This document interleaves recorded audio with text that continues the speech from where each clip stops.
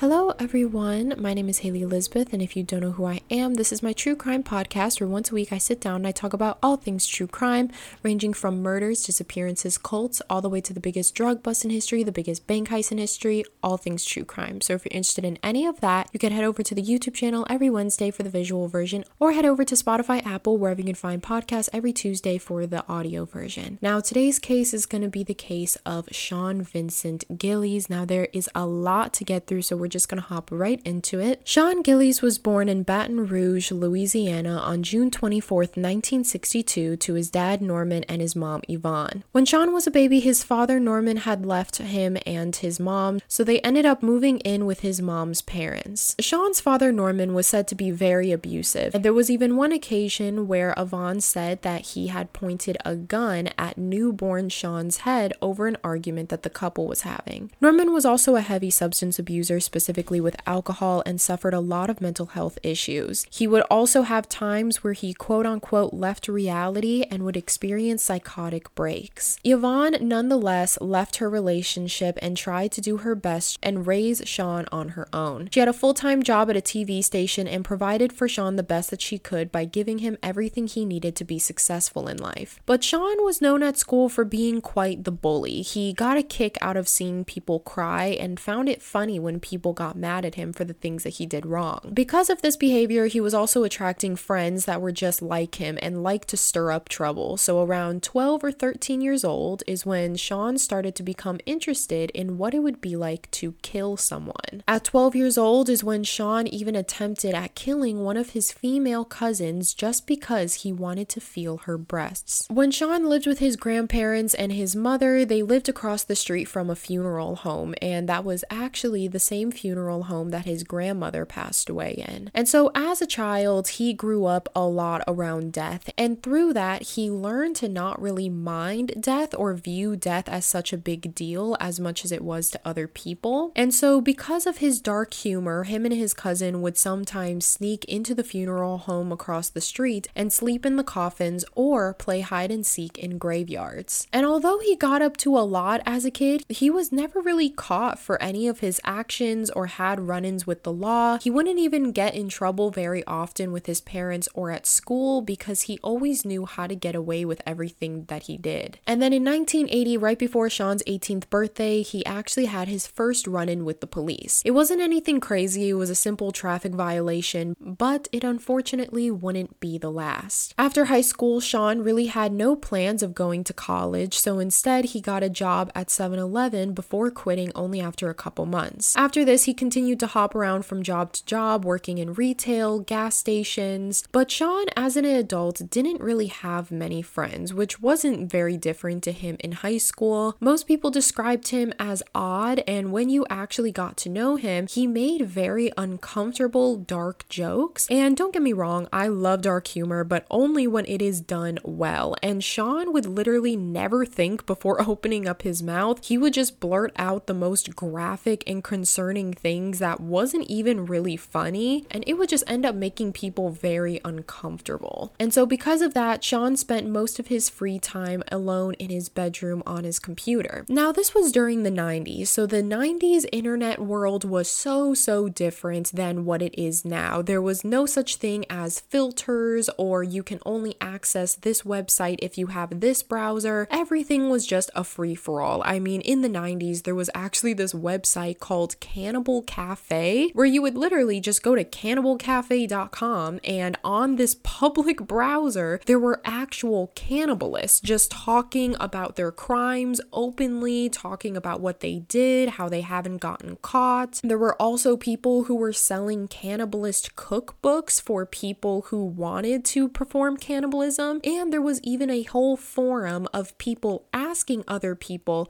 if they would be willing to die for them so that they could eat them. And that was just available to literally anybody that knew the name of the website. And so since there were things like this so easily accessible on the internet, that's when Sean, the more that he spent online, he quickly fell down uncensored rabbit holes pretty quickly. He then started to discover blood porn, and that is actually what piqued his interest the most and got him most excited, was the sight of blood. He also started to gain an interest in quote quote-unquote Walter Mitty, aka The Secret Life of Walter Mitty, which, if you guys don't know, is originally a book and it was later made into a movie in 2013 starring Kristen Wiig and Ben Stiller, but it's basically about a man who daydreams 24/7, and he daydreams himself of being a successful surgeon and an army commander and all these crazy situations, but in reality he's just plain average and lives a normal life with his wife and kids. Sean would later go on to say that this is how he lived most of his life. On the outside, he was living a very average, normal life,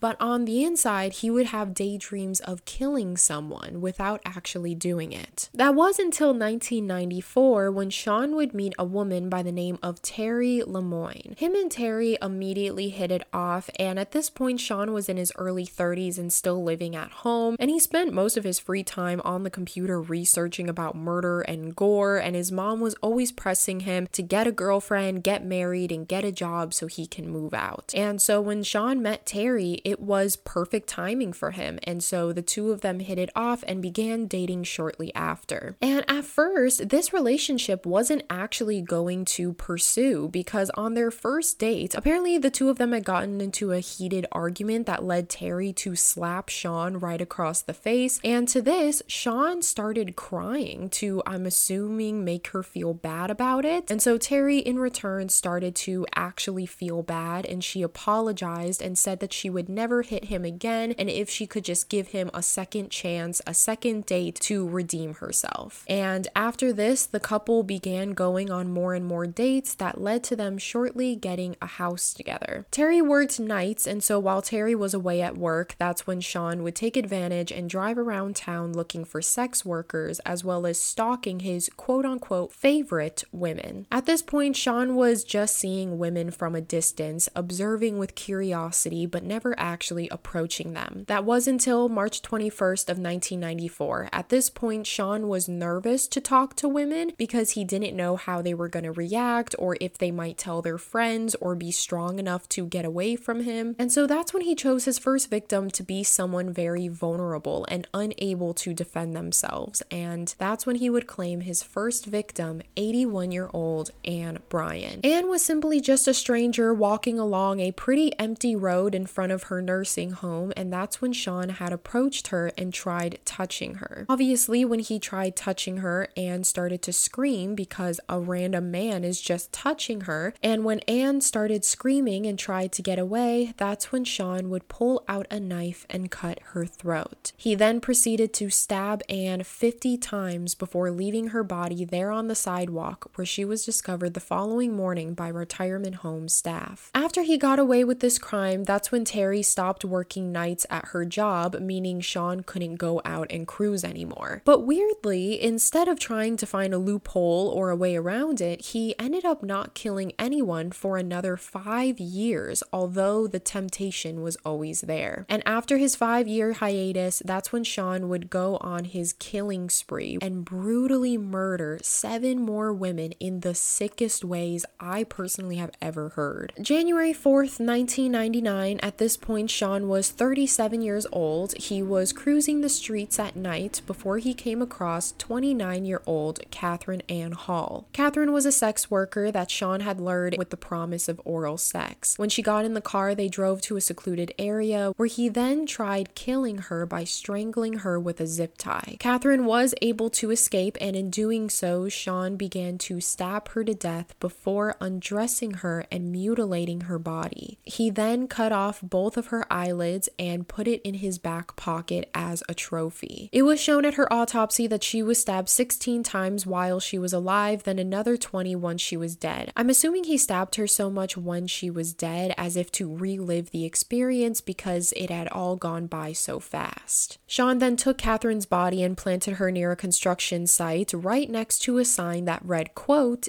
"dead end." So again, a really dark sense of humor. But Sean was so egotistical at this point because he had gotten away with one murder that he didn't even try to cover up, and he just left all the evidence behind. And when Catherine was found, his DNA was all over the crime scene. They even found a pubic hair inside of Catherine's mouth, and his DNA was found underneath her fingernails. But once again, this was during the 1990s, and the systems back then were nothing like how they are now. Back then, when you received a DNA sample, it wasn't easy as just looking it up in the system. The only way they would catch you is if the person was already in jail or has been in jail before, so that their DNA would have been in the system. But if you have never been arrested and you weren't in prison, they literally just could not find you, which is terrifying, especially if you didn't even live in the town that the murder was committed in. And then on May 30th, 1999, Sean ended up getting away with Catherine's murder for the time being and decided to continue his killing spree. On one of his afternoon drives, that's when Sean had seen 52-year-old Hardy Schmidt walking in South Baton Rouge. Sean, over the next 3 weeks, would continue to stalk Hardy and also learn her routine and the route that she took every single morning. And then after 3 weeks, one morning at 5:30 a.m., that's when Sean decided to strike. Sean pulled up next to Hardy jogging and just straight up walked up to her and punched her point blank in the face. This led to her falling over, and Hardy started screaming, quote, "My back," to which Sean had yelled back, quote, "Lady, your back is the least of your problems now." And then after this, he pulled out a zip tie and proceeded to strangle Hardy to death. After this, he took her body and threw her in the trunk of his car. He actually had her in the trunk of his car for 2 days until he dumped her body in an area called Bayou, located off of a Highway 61 at St. James Parish. Her body was later found by a person walking their dog and was identified as Hardy. But once again, with his last victim, he adds a little bit of humor by dumping off her body on Parish Street. Shortly thereafter, November 12th of 1999, Sean was driving once again looking for sex workers at night, because on this night, Terry was actually working late. And that's when Sean would find 36-year-old Joyce Williams in Scotlandville. He did the same thing to Joyce as he did to Catherine. He lured her into the car, drove to a secluded area, and strangled her with a zip tie. He then brought Joyce's body to his home that he shared with Terry, where he would then mutilate and perform cannibalism on her body. He would then put her body back in his trunk and dump her in the middle of the woods, where her body wouldn't be found until the following year in January of 2000. And in that same month of January of 2000, when Joyce's body was found, that's when Sean struck again. This time on 52-year-old Lillian Robinson, who was also strangled with a zip tie, and Sean actually engaged necrophilia on her. At the time, although Sean had committed so many murders, police never connected these crimes to be the same killer, because the women that he was targeting, some women were sex workers while others were not. They were all found in random places and from different towns. All of them did have male DNA found on the crime scene, but they couldn't specifically say whose it was. And then in October of 2000, Sean's 6th victim was 38-year-old Marilyn Neville. She passed away through strangulation, and she was also beat to death. He drove off to a random area and tried to strangle Marilyn with a zip tie, but Marilyn was actually able to break free, and she got out the car and started running towards an open road. Sean would go on to say that she was the only victim he had to actually be physical with, because she was starting to run towards the road while a car was coming up that would eventually see her. He immediately picked up a metal rod off of the floor and ran up behind her and hit her in the head. This led her to fall down on the ground, to which Sean began to beat her to death before strangling her and then bringing her back to the car. Once she was in the car, that's when Sean would perform necrophilia on her, but also sliced, cut, and gagged her body. Marilyn's body was later dumped and then found on Halloween night. And what's so sad about all of this is that no one really knew who Marilyn was. She had no close family or friends,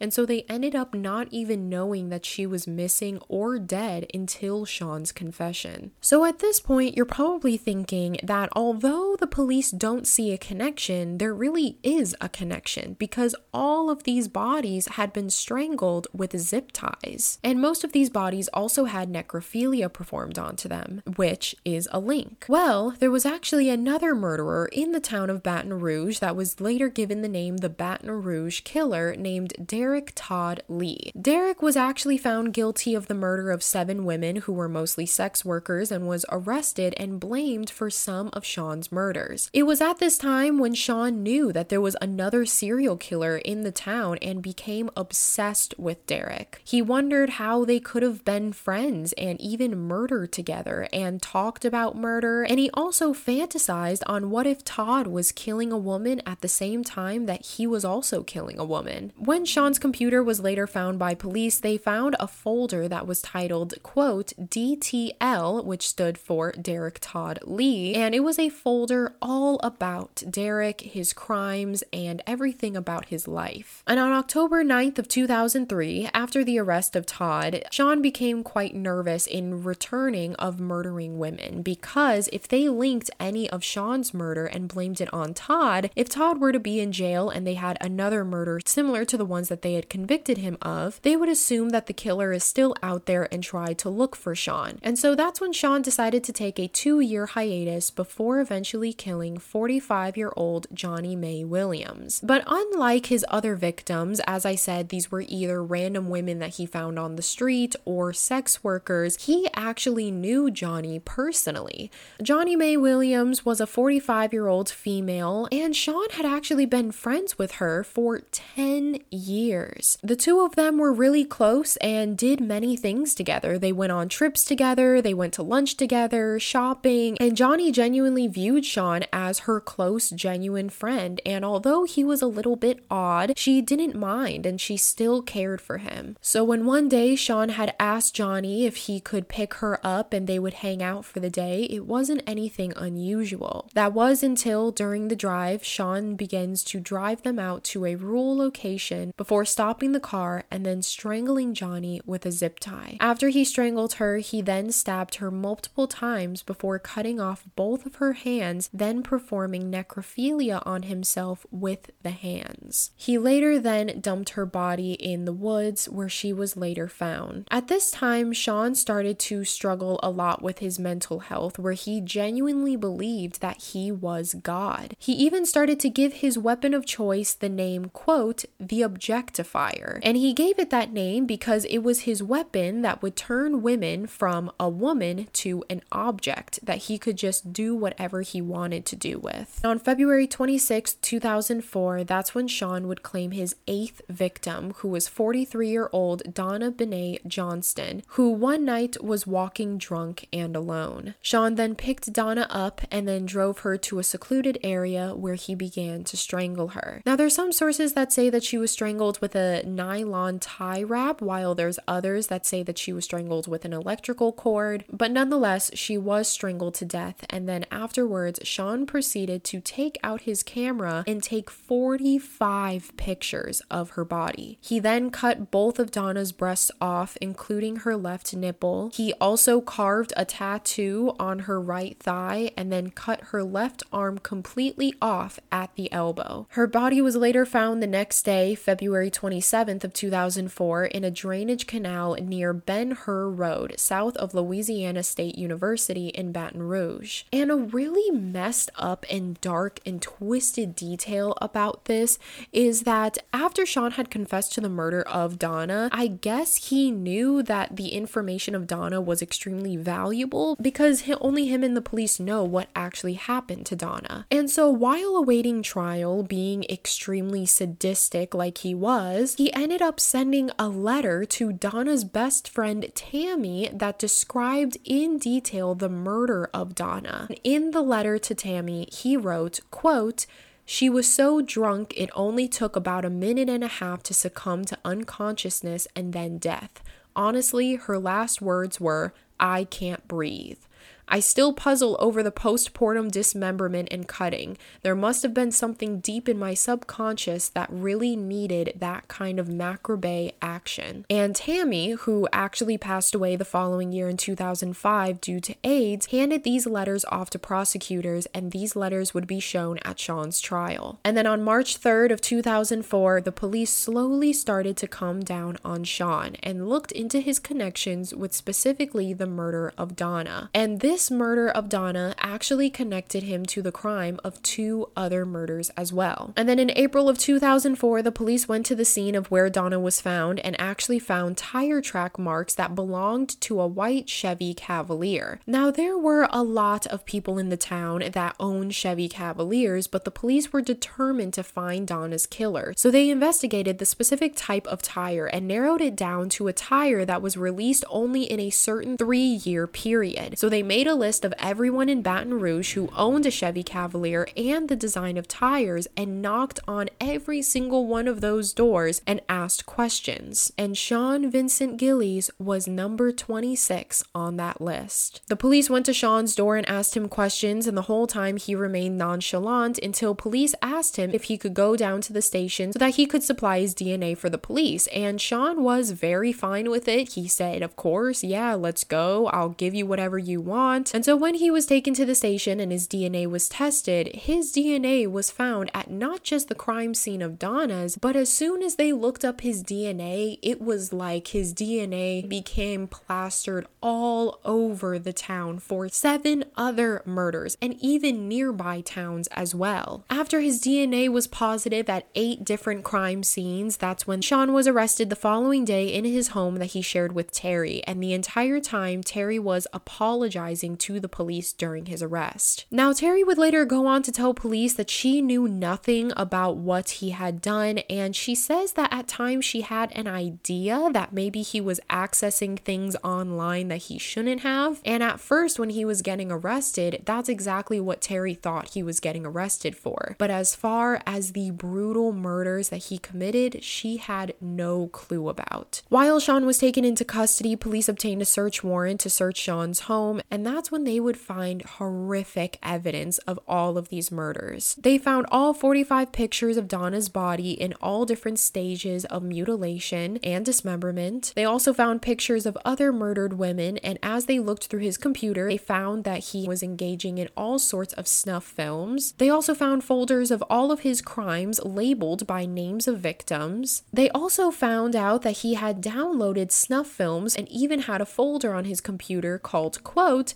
Best of Snuff, Beheadings and Hangings. And there was another folder that was called, quote, Russian necrophilia. They also found the folder titled DTL, where his obsession with Derek Todd Lee had come about, and within the folder there was a diary entry where Sean was talking about Todd and his fear of being outdone by Todd, because Todd, when he was arrested, was given the name the Baton Rouge Killer, and that's exactly what Sean wanted to be called one day when he got caught. And so he even contemplated the fact that maybe he could get the name the other Baton Rouge Killer. When police told Sean what they had known, that is when Sean had confessed completely. And when Sean started talking, he did not stop. He was an open book and discussed all of his crimes in great detail. And when you watch his interrogation, it weirdly feels like as if he's talking on a talk show. He occasionally cracks witty jokes and laughs to himself. He's also treating the investigators as if they're his best friends and they're just, cracking a couple beers and telling stories. Like at one point in the interrogation, when he's talking about Donna's murder, he says that he cut off a piece of her skin and tasted a bit of the human fat and laughs and says, quote, surprisingly, human fat tastes horrible. And then he laughs again and he says, just horrible. I don't know how people do it. And at another time in the investigation, he was asked if he kept trophies at all in order to remember his victims. And all he said was, only once, but no, nothing like that. It was pretty much / dump and forget. So it kind of became apparent to the police at this point that there was nothing personal about these murders. It was basically for temporary satisfaction. He didn't want to remember any of it because he knew that he could easily do it again to relive it. And also not be caught on top of that because he had gotten away with it 8 previous times. And then on July 21st of 2008, Sean's trial began. And before his his trial, he actually sent a letter off to his friend talking about Donna's murder, where he expressed a little bit of remorse for it. In the letter, he said, quote, "I don't know what the hell was wrong with me. I was in a real bad place. I was pure evil that night. No love, no compassion, no faith, no mercy, no hope." Now, I'm not sure if this was him being genuine with this, because this was also shown by his defense team at court as if to say, look, he's changing. He just needs help. He doesn't really mean anything he does. But I'm assuming that maybe Sean just did that because the defense team knew that they were going to show the letters that he sent to Tammy. And obviously those letters that he sent to Tammy were disgusting and extremely incriminating. And so they thought that by showing another letter, it would hopefully overshadow the letters that they just shown. But all in all, at first, Sean was only charged with the murder of Catherine Hall, Johnny Williams, and Donna Johnston. But on July 31st, 10 days later, he was found guilty of all 7 of the 8 murders, excluding 52-year-old Lillian Robinson. And even to this day, Lillian's case is still being investigated, even though it's kind of obvious that Sean was the one that committed it. At first, Sean tried to plead not guilty and file motions to suppress his confession, as well as the validity of his DNA. But both of these motions were denied, and Sean was given 2 life sentences for the murder of his 7 victims. And even to this day, Sean Vincent is currently 61 years old, still living out his life sentence at Louisiana State Penitentiary. As far as the aftermath of everything, Terry would go on to say that through the years they were together, she had no clue of the extent to what Sean was doing. At times, of course, he would be sneaky about it, where he was going online and not showing her what he was doing, or she would catch him on late night drives and have odd behavior about his whereabouts, but she just assumed the entire time that he was having an affair. She even recalls one time when she got in the car with him, and she says that she had smelled a foul smell, but he had just told Terry that he hit an animal on the way home, but the entire time the body of 52-year-old Hardy Schmidt was still in the trunk. Terry goes on to say that at the time he was arrested, she was completely blindsided by everything that he had done and couldn't believe it. She never would have guessed the horrible things that he had done, because as I said, on their first date, Terry had slapped him right across the face, and right after she slapped him, he started crying. And so Terry would have never ever guessed that Sean could do something this violent against women. And a lot of people also ponder as to why Sean never killed Terry, because he had killed Johnny Williams. They had been best friends for the past 10 years. So what was so different about Terry? A lot of people hypothesize that on Terry and his first date, she indeed did slap him across the face. And this was Terry's way of sticking up for herself against Sean. He liked the fact that she stood up for herself and that she was bold and that she wouldn't, and that was something that he genuinely liked about her. And so as they started dating, that was something that he admired about her. And so that is a theory as to why a lot of people think Sean had just let her live. And in the years following Sean's trial, Terry had actually continued living in the home that her and Sean had lived in for years after he was arrested. But after a couple years of living there, she decided to move to Alabama after her house was continuously being vandalized, especially on Halloween, and receiving letters at her door, as well as the word liar being spray painted on her home. And yeah, that is the end of today's case. If you guys found this case interesting, make sure to give it a thumbs up and subscribe if you're on YouTube, or if you are on Spotify, Apple, wherever you can find podcasts, make sure to rate it 5 stars because that really helps me out a lot. And yeah, I hope you guys have a wonderful rest of your day. Make sure to be safe out there. Go outside today. It's finally getting a little bit warmer, so make sure to soak in as much sun as you can. And as always, I love you, I love you, I love you, and I will see you guys next week. Bye.